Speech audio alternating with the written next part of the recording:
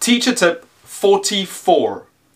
Modulate your voice, vary the speed and volume. I spoke about this earlier where I said that teachers should speak loudly, but you shouldn't scream. Also, you should vary the way that you use your voice.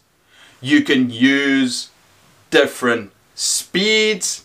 You can go faster, you can go slower, you can speak higher, you can speak lower. A teacher that's good at it can use their voice as a tool which students respond to. Start practicing how you use your voice.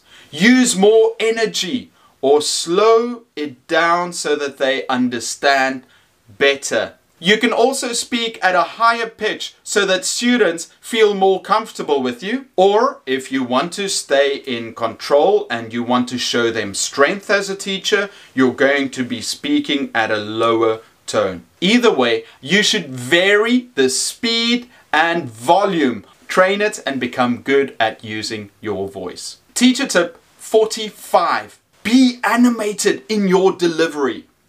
An excited teacher shows excitement for their subject. I'm not saying that you need to be a clown and over-expressive, but you should be interested in your subject. You should work at keeping your students engaged.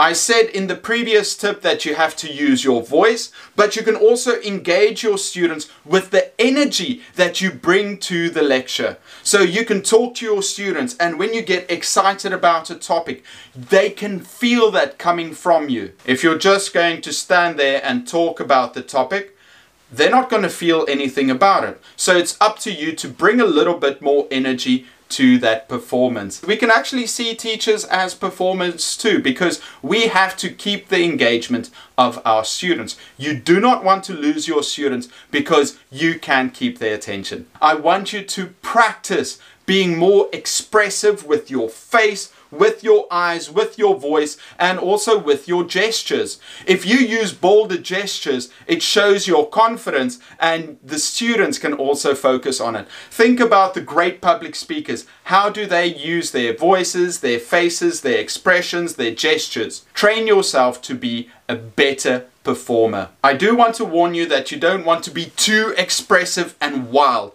I've seen that too, and that can backfire.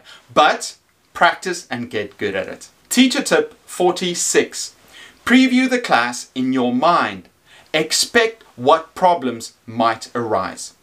Just like a sportsman, before a game or before a match, they mentally go through what they will do in the match, what might happen, and what they would do because of that.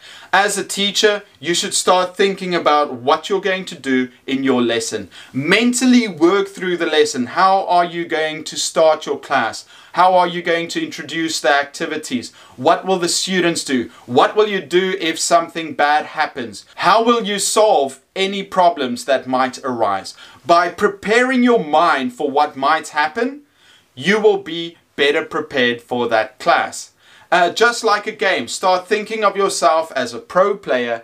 How will you deal with the problems? And what is the best way for you to teach your students? You only have one shot at a first impression with these lessons, so you want to mentally prepare for that lesson and for whatever may happen in class.